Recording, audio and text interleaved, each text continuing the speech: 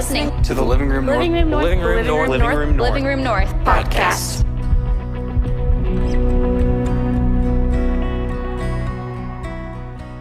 We are in a series called Living the Dream, and this is week 3. And if you've been following along, we have been going through the life of Joseph.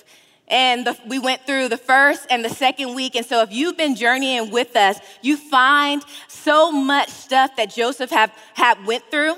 And I'm going to go through that in just a little bit, but I want to bring you all up to speed for where we're at. So if you already know just where we might be today, I'm just going to ask you for about 120 seconds to just give me while I bring everybody else who may be here for the first time or missed some of the last weeks up to speed. Is that all right? Listen, I come from a predominantly black church, so I'm going to need y'all to speak back to me. Is that all right? That's right. Awesome. Well, listen, so the first week we talked about Joseph and how he came from I think he's one of 12 siblings. One of 12. So they was really getting it on really well back in those days. And they were all guys, all boy siblings. And Joseph wasn't just one of 12. He also was his father's favorite son. How many of y'all have siblings and you know that your parent's favorite? Everybody raise a hand. And how many of you are that favorite? Okay, so all of y'all are Josephs in here. So Joseph was the favorite son, and his brothers, all 11 of them, hated him. You know how your parents teach you, like, hey, let's not say hate, let's say strongly dislike? No, they hated Joseph guts. And I'm not sure if they hated Joseph because Jacob, their father, loved him so much so, or it was something that Joseph did or done, but they just didn't like him. And so one day, Joseph goes to sleep, in a good slumber, I would like to say, and he has a dream. Now, we all have dreams ever so often, but he had a God dream. And some of you are probably looking at me really strange right now because you're like, God speaks through dreams? Well, you probably don't hear that a lot now in today's time, but back then, that's how God spoke to his people. Back then, that's how he was talking to them through their dreams. And God gave Joseph this incredible dream that one day he was going to be a leader and he was going to rule all over the world and the earth, and that his brothers were going to one day bow down to him. The brothers that hate him was going to one day bow down to him. And so he felt so ecstatic. He was so geeked about the dream that God gave him that he naively went to his brothers that are haters and told them about his dream, that one day he was going to be leader and king and everyone was going to bow down to him, including them. So did y'all think that they liked hearing about that dream at all? No, right? They hated it, and that just made them hate Joseph even more. And so they plotted to kill Joseph, like literally kill him. They didn't care that they shared the same blood. They didn't care that they came from the same family. They didn't like him so much so that they wanted to kill him. And so they plotted to do that. But then one of the brothers, he goes, hey, bro, let's not go that far. Let's not kill Joseph. Let's not kill him because he's our brother. And all of us, if we were there, we would probably be thinking like, yeah, that makes sense. Let's not kill our brother. But then they look at him and they're like probably thinking like, what side are you on? He was like, wait, I have a better plan.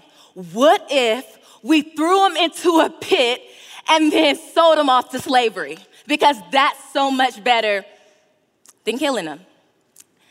And they all loved that and they looked at each other and agreed. So they kidnapped their brother Joseph, threw him into a pit, and then sold him into slavery. And then the second week, we found out that as he was in slavery, he was going to Egypt. And in Egypt, he found himself at a palace which Pharaoh was over. He was the king of that time. And he became the attendant to Mr. Potiphar. So Joseph was thrown into slavery, now ended up in Egypt at a palace, and now he is the attendant to Mr. Potiphar, who is one of the high chiefs to Pharaoh. So he was a big time Egyptian guy with a lot of money. And Joseph found favor with Mr. Potiphar. And so Mr. Potiphar had him in charge of his house, in charge of all of his possessions because he trusted Joseph that much. And then we find out that Mrs. Potiphar had a little hot cakes in her pants. And so she comes up, and I would assume in my mind, maybe she had some lingerie on. Maybe it's a little see-through with the legs showing. I don't know what she did, but she came up to the brother, and she told him, come sleep with me. And he probably was appalled, like, what? No, maybe not. No, like, let me run away, you know? He probably thought about it for a second, but then he scurried away, and she grabbed some of his clothes and ripped them, and she was so mad that Joseph didn't fall for the temptation. So she went to her husband, Mr. Potiphar, and said, look, Joseph tried to sleep with me. She turned the story all around on Joseph, and Mr. Potiphar, the one that loved Joseph, and Joseph was one of his best attendants, he sent him to jail because he believed his wife, just like any of us probably would do if someone that we love told us a story like that. And so that's where we pick up here, where Joseph is in jail in Genesis 29. And it says this, if you have your Bible, we're gonna be going through a ton of scripture. I will always tell you to make sure you don't just listen to the communicator up on stage. Make sure you go home and that you actually read it for yourself to see maybe if you can come up with some other things that maybe God wants to speak to you. But in Genesis 29, 20 and 23, it says, but while Joseph was there in the prison, the Lord was with him. He showed him kindness and granted him favor in the eyes of the prison warden. So the warden put Joseph in charge of all those he held in the prison, and he was made responsible for all that was done there. The warden paid no attention to anything under Joseph's care because the Lord was with Joseph and gave him success wherever he did, in whatever he did. The Lord was with him and gave him success in whatever he did. Now, this is a point where we want to kind of jot down. So if you're taking notes, you might want to take notes on this. And that is, wherever Joseph was, whatever Joseph did and got his hands to, he became successful in it. And it's not because Joseph had the juice. How many of y'all watch those memes of like who got the juice or who got the sauce? And we know that sauce is better than juice, right? So it's not because he had the juice or the sauce. It was because the Lord was with him. It wasn't anything special that Joseph necessarily did. It was only the fact that the Lord was with Joseph. And the warden, when he was in jail, just gave him to be in charge of all the other prisoners. So then the next day, 2 guys get pulled inside the jail. They go to the warden. The warden then says, hey, you guys are assigned to Joseph. And these 2 guys came from the palace. Mind you, the jail is underneath the palace, so it's not that far. And the 2 guys that went to the jail is the chief cupbearer to Pharaoh and the chief baker. Now, just for a little context, the chief cupbearer was the one who watched after Pharaoh's drinks. So anytime Pharaoh probably thought like, man, maybe something's in this drink. I don't really know. People are kind of looking sketchy around here. He would have his chief cupbearer take a sip of the drink, and if the chief cupbearer got sick or died, he knew that the drink was poisoned. What a job, right? What a job. I don't know if I would want that job. Actually, I wouldn't. But if nothing happened to him, the Pharaoh knew that he could drink that drink. Now, the same thing applies to the chief baker, the one that was stewarding Pharaoh's food. If Pharaoh thought that anything was going on with the food, he would have the chief baker take a bite of the food first just to see what would happen. And if nothing happened, then he knew that he could eat the food. But they did something. I don't know what they did. The text don't tell us what they did, but they did something to displease Pharaoh because Pharaoh sent them to prison. So then they go to sleep, and their slumber and their jail cell, probably cold, and they have a dream. Remember, I told you at this time, God really spoke to his people through dreams.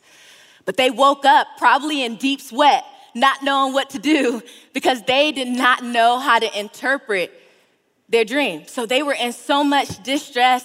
And this is what we pick up here in Genesis 40, And Joseph comes and I guess he probably checks on them. He goes, when Joseph came to them the next morning, he saw that they were dejected. So he asked Pharaoh's officials who were in custody with him in his master's house, why do you look so sad today? We both had dreams, they answered, but there is no one to interpret them. Then Joseph says to them, do not interpretation belong to God? Tell me your dreams. And so the chief cupbearer goes first, and he was like, listen, I got it. Here's my dream. Joseph then interprets his dream, and then he tells him, hey, in 3 days, you're going to get out of this prison. Pharaoh's going to release you, and then you're going to be able to go back in the position that you once had as chief cupbearer.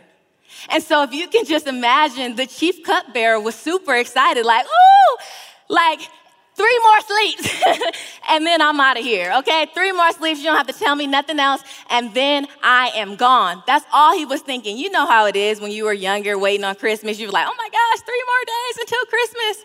Or when you care so much about your birthday and you want everybody to celebrate, like, oh my gosh, my birthday's in 3 days. Isaiah, happy birthday. But like you are so like excited about that. That's how the chief cupbearer felt. But it didn't stop there. Joseph goes on to say this. He says, but when all goes well with you, remember me and show me kindness. Mention me to Pharaoh and get me out of this prison. I was forcefully carried off from this land of the Hebrews, and even here, I have done nothing to deserve being put in this dungeon. And so Joseph is pleading his case to the chief cupbearer because he's going to be hopefully the next thing that's going to be able to get him out of this place that he don't even deserve to be in. And so as you can tell, he pleads his case, and then you're probably thinking in your mind's eye, well, what was the chief baker's dream? And so here it goes. The chief baker was waiting like, okay, y'all get through what y'all need to get through. I need y'all to interpret my dream. So then he tells Joseph his dream. And Joseph tells him, well, in 3 days, Pharaoh's also going to release you from this prison, but then he's going to execute you. Execute?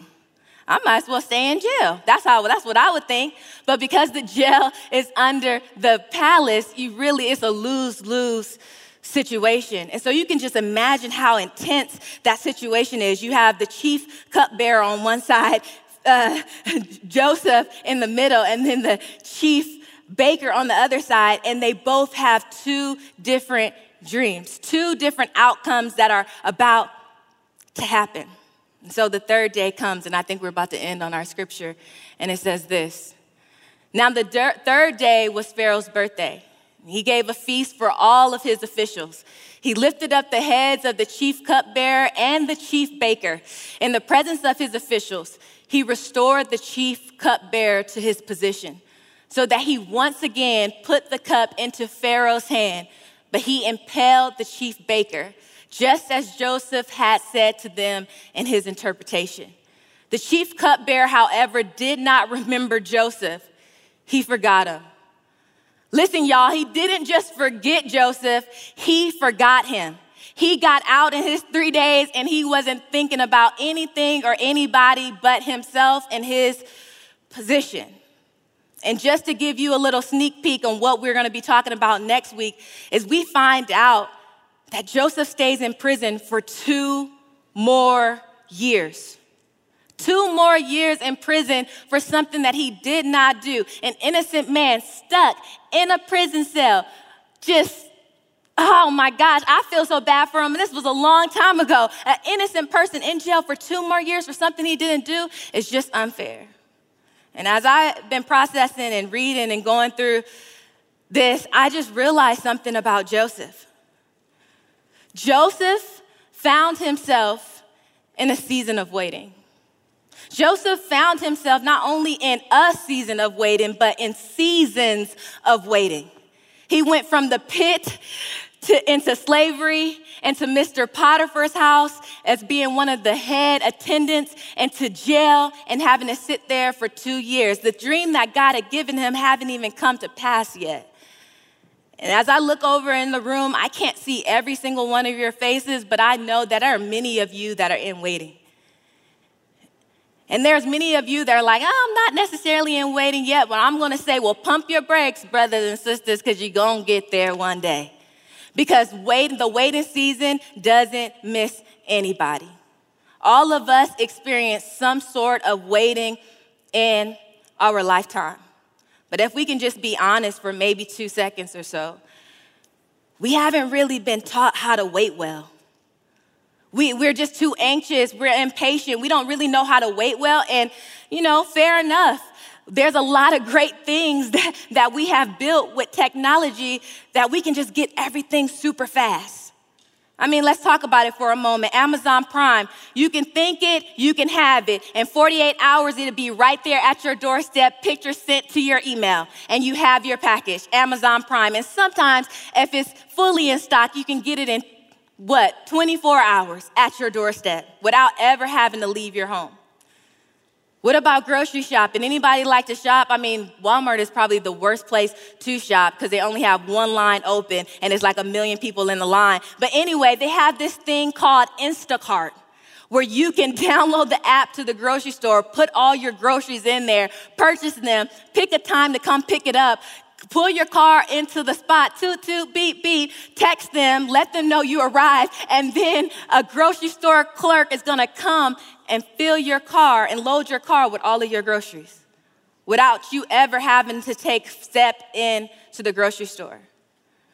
When you go to amusement parks, I'm from California, so I always used to go to Disneyland. They had this thing called Fast Pass. I don't know if that's still a thing, but where you don't have to wait in the long line. You just pay a little bit more money, and you can cut the line and go into the shorter line to get on all the rides faster and quicker. Isn't that wild that we don't really have to wait for much? Most of y'all probably don't even remember this, but when I was a kid, I know y'all probably think that I still look like a kid. I'm not 18, y'all. I'm 29. But when I was a kid, there was this thing called Blockbusters where we had to go rent. Y'all know about that? Oh, my bad. So we used to have to, y'all know about it. We used to have to rent movies to go see them, right? To bring them home to see them. But listen, if that movie wasn't on that shelf in Blockbuster, you had to wait till someone returned it in order to watch it, right? But now we got Netflix, Hulu, Amazon Prime, whatever movie we want to watch, we probably can see it in 3.5 seconds. We're not taught how to wait well. And many of you are in a season of waiting. You cannot wait until you graduate. You cannot wait until you can go off and make more money because working and waiting tables just not doing it for you when people don't even leave no tip. Working at, Chick-fil-A and Starbucks, it was cool. You love your bosses, you love your coworkers, but it's like you're just done with it. So you can just drag your feet when it's time to go in. When it's time to clock in, you wait in the car until you got like 1 more minute before it's your time to work, and you hurry up and clock in because you're just done with it. Some of you are waiting to just have a friend, someone that can just be honest and with you and kind of just go through all the different seasons of life. Some of you are waiting to be done with singleness.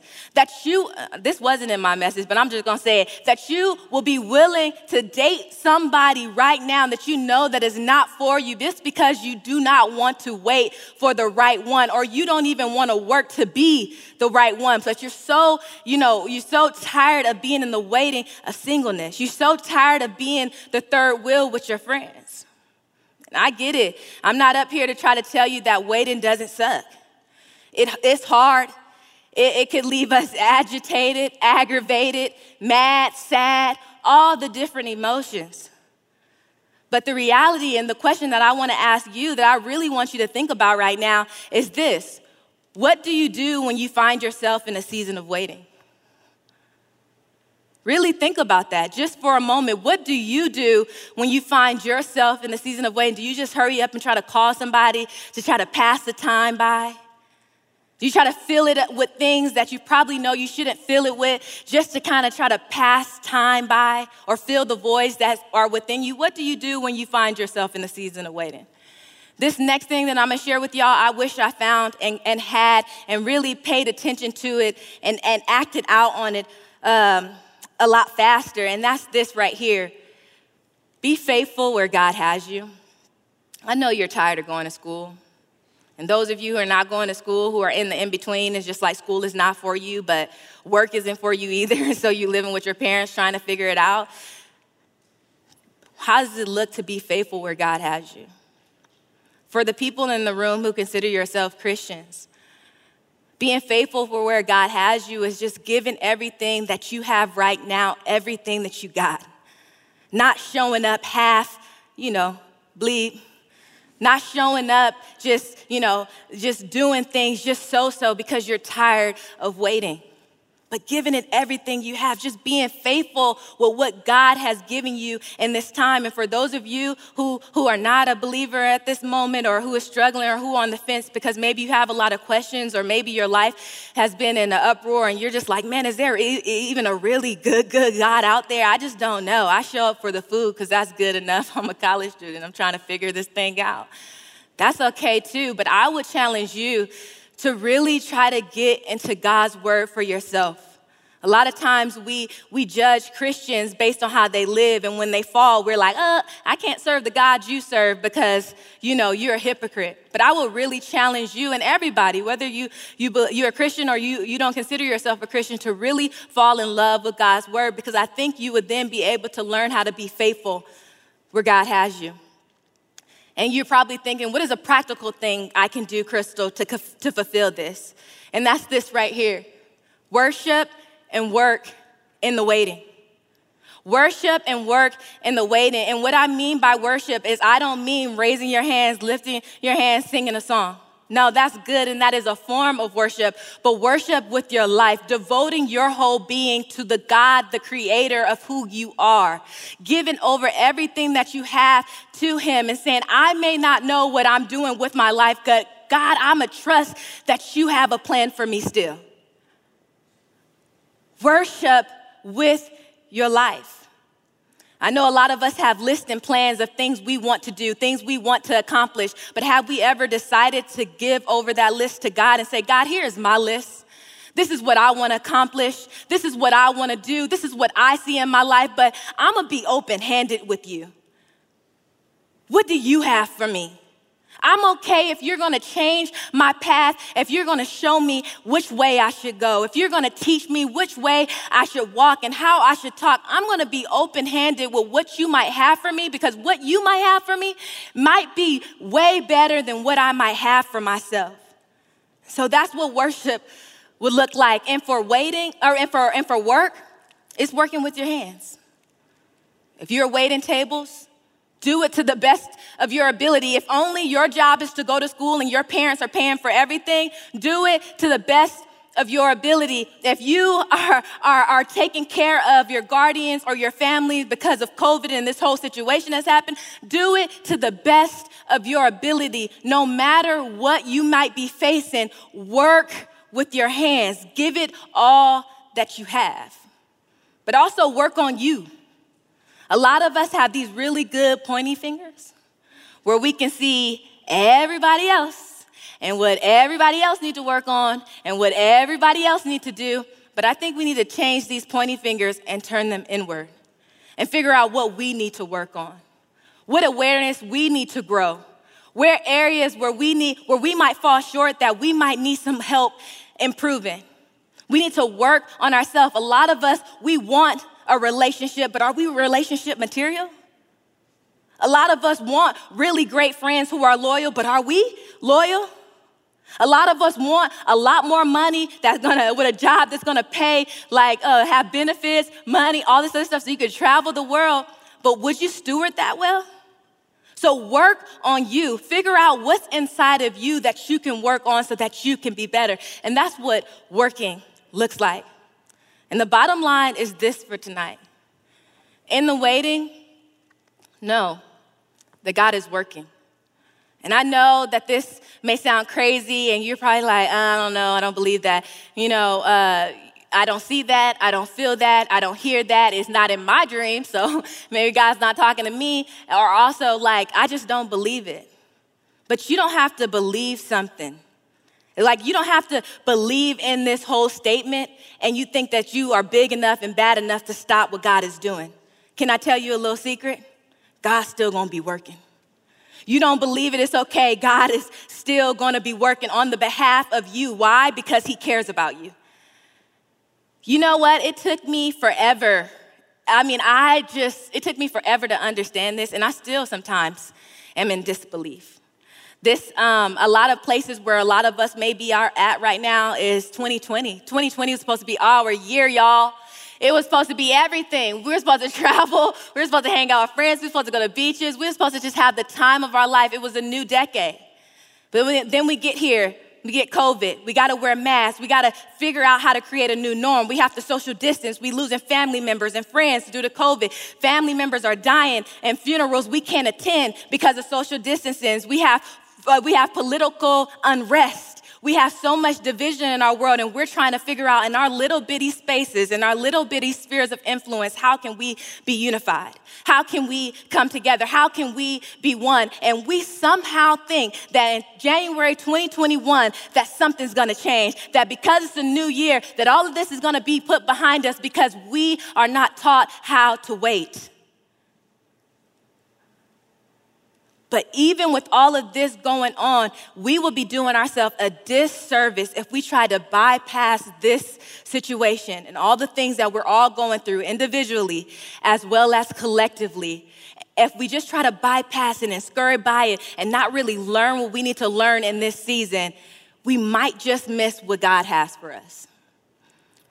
And another peek into what we're going to talk about next week, Joseph, he got to the palace. He ended up getting out of jail, going to the palace. So his dream actually comes to fruition. But you know, on the journey to the palace, he had to go to the pit, and he had to go to the prison.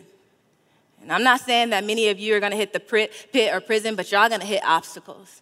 Y'all gonna hit challenges that you're gonna be thinking like, man, that knocked the wind out of me. I have no idea how I am still standing. Some of y'all feel that right now. And I'm up here, I feel that right now. Because let me tell y'all, can I be really honest? You gotta tell me yeah, though. Yeah. All right, I didn't wanna come here tonight. I didn't wanna speak on stage tonight.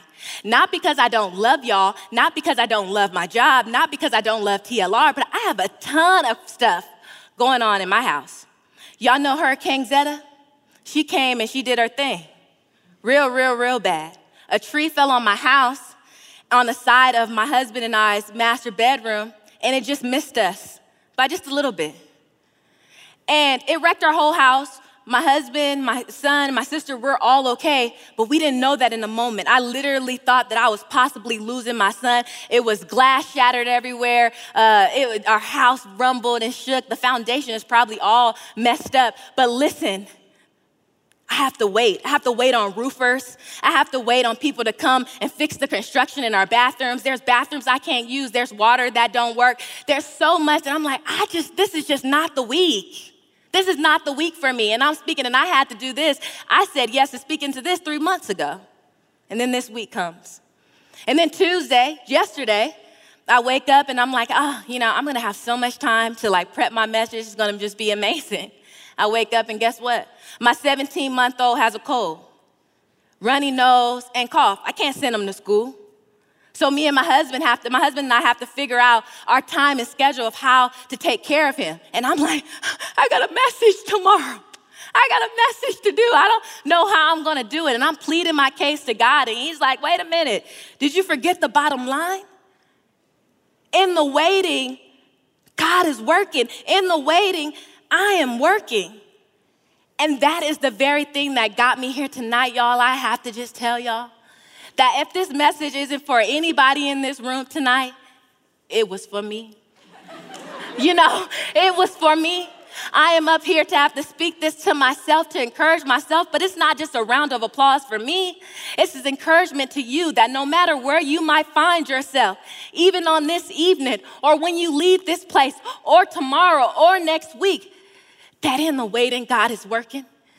He ain't forgot about you. and it may feel like it. It may look like it. You may not know what to do or where to turn, but I promise you, our God is so much bigger than our situation.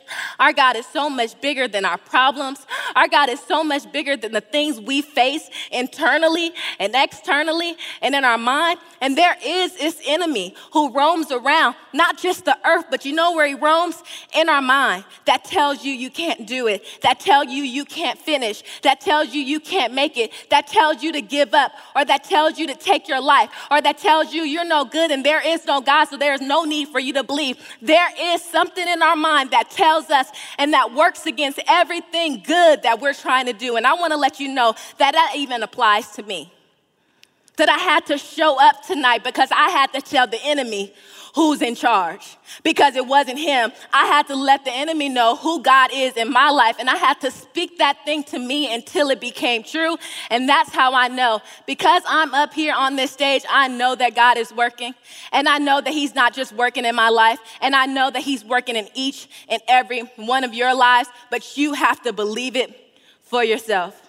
So if y'all can just say with me before we pray tonight on the count of 3, this: in the waiting, God is working. 1, 2, 3. In the waiting, God is working.